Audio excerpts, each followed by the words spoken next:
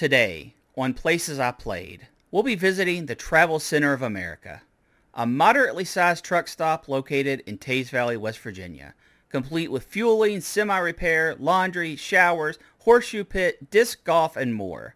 A true trucker's paradise beside the I-64 interstate.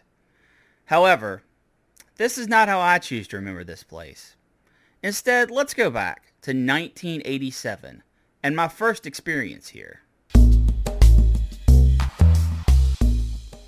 Growing up, I was an accident-prone kid. So much so that the nurses at my local hospital knew me on a first-name basis. I didn't discriminate either. Broken bones, stitched cuts, accidental poisonings, I literally sampled them all. In 4th grade, around 9 years old, I was out to impress the ladies with my awesome daringness. After building up an impressive amount of height and momentum on the schoolyard swing set, I had prepared for launch. My goal? Longest swing jump ever. It was going to be epic. Alas, it was not meant to be. Instead of jumping out of the swing, I went up. All that speed pushed me skyward, flying majestically higher than the height of the elementary school building, allowing me to peer across the landscape. Gravity, though, is a cruel and unforgiving force, and what it had given, it quickly took back. From an estimated height of 12 plus feet, I returned to Earth in a crash, dropping an impressive elbow on a protruding rock. My dominant arm was broken in 3 places, the worst being the complete shearing of my medial epicondyle. In layman's term, that's the part of the elbow where the muscle attaches. 2 surgeries and an 8-inch steel pin, both inserted and removed later, and I was right as rain. Except the doctor saying I'd probably lose 60 to 80% of the mobility of my arm. My parents were devastated. Even 9-year-old me could comprehend enough to know that this was probably going to be life-altering. As sort of a chin-up Brenny boy gesture, my father took me out to a big meal after my last elbow surgery. He wanted it to be something memorable, something to take my mind away from the recovery to come. And off we went to the TA truck stop. But it wasn't the TA truck stop in 1987. It was the Paul Bunyan truck stop, East Coast renowned for the Paul Bunyan Eatery. Greeting you outside the door was a massive Paul Bunyan and Babe the Blue Ox statue. Stepping inside was magical to my tiny little heart. Along the perimeter wall of the establishment ran a model train, complete with tunnels and small towns. At the counter sat massive men, truckers enjoying their midday coffee. The booths were huge. My arms just barely would reach the table. My dad explained to me that everything was bigger here, and I could see it. I looked over the menu of diner-style meals, and I remember that my dad ordered a hamburger, and I went all in for spaghetti and meatballs. When the food arrived, I couldn't believe my eyes. His burger was the size of a hubcap, and my meatballs were bigger than golf balls, bigger than baseballs. They were softball size, 3 of them, perched on enough noodles and sauce to feed an army. As my dad picked up his enormous sandwich, I just stared at my plate. This wasn't a meal. Not a meal for me anyways. This was a meal for the gods. I struggled to eat even 1/6 of the food on my plate. Even my dear old dad tapped out early. This trip was a complete success, and in that hour's time, I completely forgot about the pain and stiffness in my elbow and didn't think once of the recovery that was coming. Through the rest of my younger years, we never really returned to the Paul Bunyan Eatery. While glorious in scope, it was still a truck stop. Not really somewhere you take your family for Sunday brunch.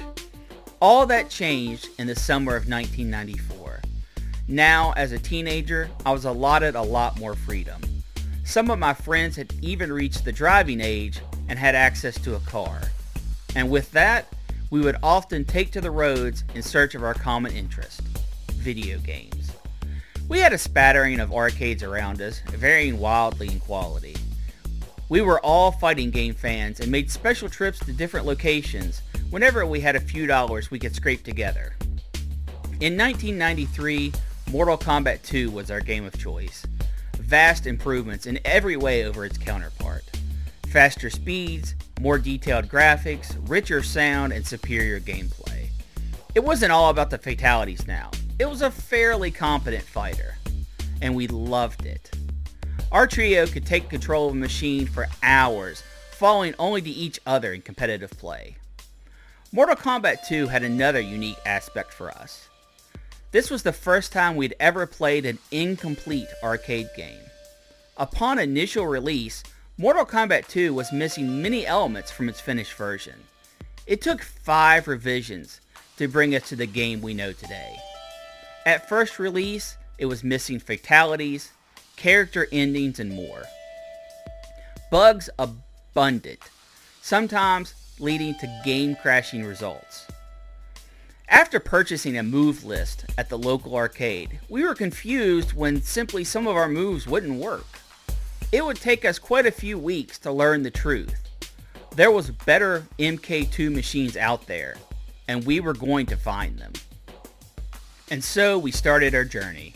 Every weekend we'd pick a direction and drive, visiting every shopping center or mall we could. It became an obsession. It wasn't just some random shooter or beat 'em up. This was Mortal freaking Kombat 2, and at stakes were all these awesome moves and finishers for our favorite characters. Our search kept growing wider and wider and started to include anywhere that might have a video game. Laundromats, department stores, pizza joints. We traveled to them all, but our hope was waning. As we started to head out for another search, our driver realized too late that he needed fuel, and passing all of our normal stops, we didn't want to turn around, doubling back and wasting time, so we pulled into the Paul Bunyan truck stop. We wandered into the main building to grab supplies, candies, Coke, snacks, and the like. And tucked neatly under the stairs sat a lone arcade machine, a Mortal Kombat 2. We were frantically fishing into our pockets for the required coin, pulling out the now worn and crumpled move list, and began to play. There's a lot that has to go right when playing an arcade game in a new place for the first time. Are the coin slots jammed? Is the monitor working well? Do the speakers sound good? Are the sticks and buttons snappy and responsive, or a gooey mess of spilled soda and neglect? This wasn't the most healthy environment for a game either. Every person ascending the open back stairwell the machine sat underneath pushed minuscule particles of dust and dirt down to the control panel. On top of that, our concern was double because it was a fighting game. Both sides had to work flawlessly, or it would be imbalanced. A never-ending chant of how so-and-so could have won if his low punch button was working. Even in our exciting state, we knew it was a long shot. And then came the big question. What version did we have? This was sure to be a more expensive venture to play since we didn't have the line of cannon fodder to extend our 50 cents, making our discovery meaningless if it didn't have the updated ROMs. The odds were not in our favor. The odds weren't in my favor in 1987 either. Can you imagine only being able to bend your elbow 20 or 30 degrees of its normal motion? Considering how many activities would be instantly void to you. Then factor in when it happened. I was only 9 years old. Pretty much all sports would be off the table, most musical instruments too. Even everyday tasks like reaching for a book or eating became more difficult. Sure, it wasn't as devastating as, say, losing a leg, but it was scary. For nearly 2 weeks after I left the hospital, my arm was locked at a 90-degree angle. I hadn't lost 60 or even 80%. It was basically 100% loss of motion. I would will my arm to bend, struggle, beg, plead, and it would just cause pain. I recall my arm laying in a bathtub of warm water, as per my doctor suggested, and just being frustrated that nothing was working. Like my arm was still wrapped in the plastered cast. And I remember being angry at the situation, angry at the doctors for not fixing me better, angry at myself for putting myself in the mess. and my emotion was growing, and the pain was burning, and the water was just splashing and building, and then it just happened. I moved my arm an extra 5 degrees or so, and then another 3 or 4 degrees in the other direction, and then more and more. Medically speaking, I can't explain it. After that night, I had gained about 50% of the motion in my arm, and over the next week or so, I was up to about 95%, basically full motion. To this day, I can't curl my arm enough to actually touch my shoulder, but that wasn't so bad.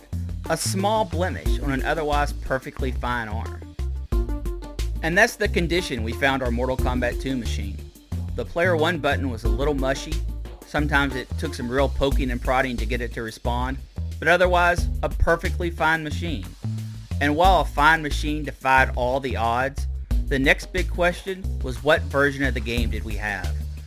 We knew that Kung Lao's downward kick was not in the version we had in the arcades around us, so that's where we went. And it worked. We had found our new MK2 machine. We played for hours, and when we ran out of money, we went and got more money, earning it any way we could. Anytime we could sneak away and play, we would. And after the joys of MK2 started to wane, and I got my own driver's license, I would still make trips back to the truck stop, where I found pinball machines on the second floor. In fact, that's where I found my favorite pinball machine of all time, Who Done It, a machine I actually own today. Time rolls on though. After leaving the area to go to college, I didn't really think about visiting the old truck stop much. Arcade machines nearly everywhere started disappearing and my life focus changed. For this video though, I decided to return and see what still remained the same. Obviously the branding is different. The statue of Paul Bunyan and Babe have wandered down the road some 15 miles, purchased and on display in Nitro, West Virginia after the rebranding. The eatery is different too. There's no more model trains, no more massive plates of food. It's just like you'd find anywhere else. Upstairs, where I used to enjoy so many pinball machines, is now a pool table, and it looks like you have to rent the balls, not just put them in the quarters. Downstairs, where the Mortal Kombat machine sat, there's no space for it now. In fact, the stairwell itself has changed. There's no more open back stairs for dirt to fall. It's all been reconstructed. All the remodeling in the building has updated its look from a run-down place to a more, I wouldn't say family friendly, but certainly more welcoming. And I guess that's what we have to expect for places like this. Arcade machines don't bring in the money that they used to, certainly not considering how much space they take up. So while it might be called the travel center of America, to me, it will always be Paul Bunyan, the places I played.